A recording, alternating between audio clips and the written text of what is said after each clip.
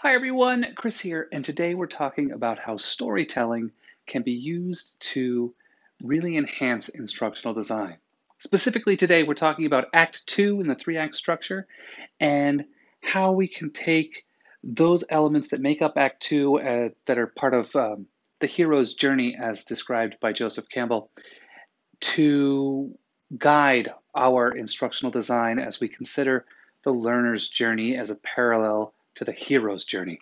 So, to refresh our memories, Act 2 consists of the crossing of the threshold, tests, alliances, allies, and enemies, um, approaching the innermost cave, the ordeal, and the reward, or sometimes called the seizing of the sword.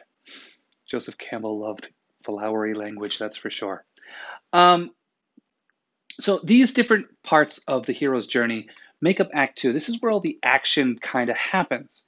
And as instructional designers, this is typically what the actual period of instruction would entail. So let's run through these, describe them, and we'll see what the parallel is and how we can leverage this journey for our learner, who in our story is our hero.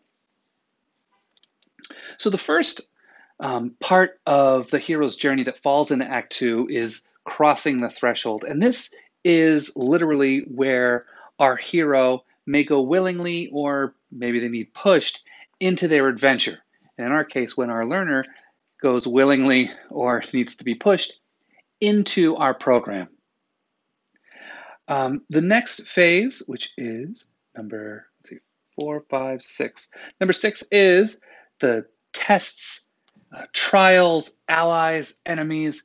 This is where our hero is pushed out of her comfort zone. She's now in the adventure, facing ever more difficult series of challenges to overcome.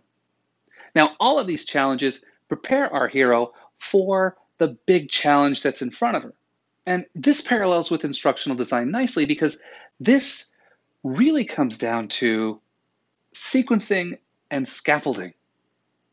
The heroine in the story faces a series of ever more difficult challenges.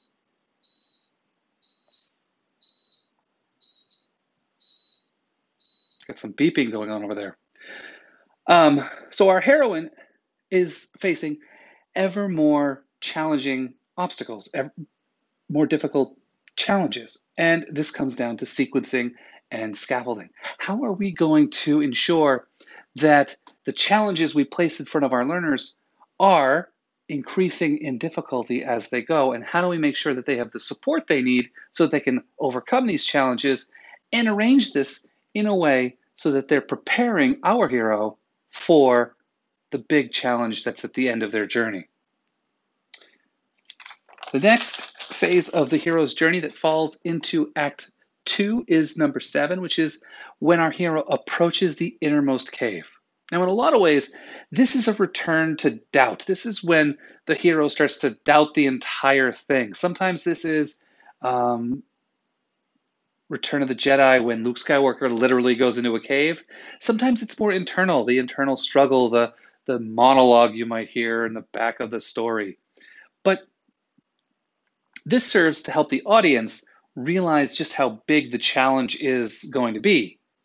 But as we're building our heroes, this is a chance for us to remind our heroes how big of a challenge they're facing, the big learning goals that they have, as well as hopefully support them in a way that they see that through what they've already been through, they can reach their goals.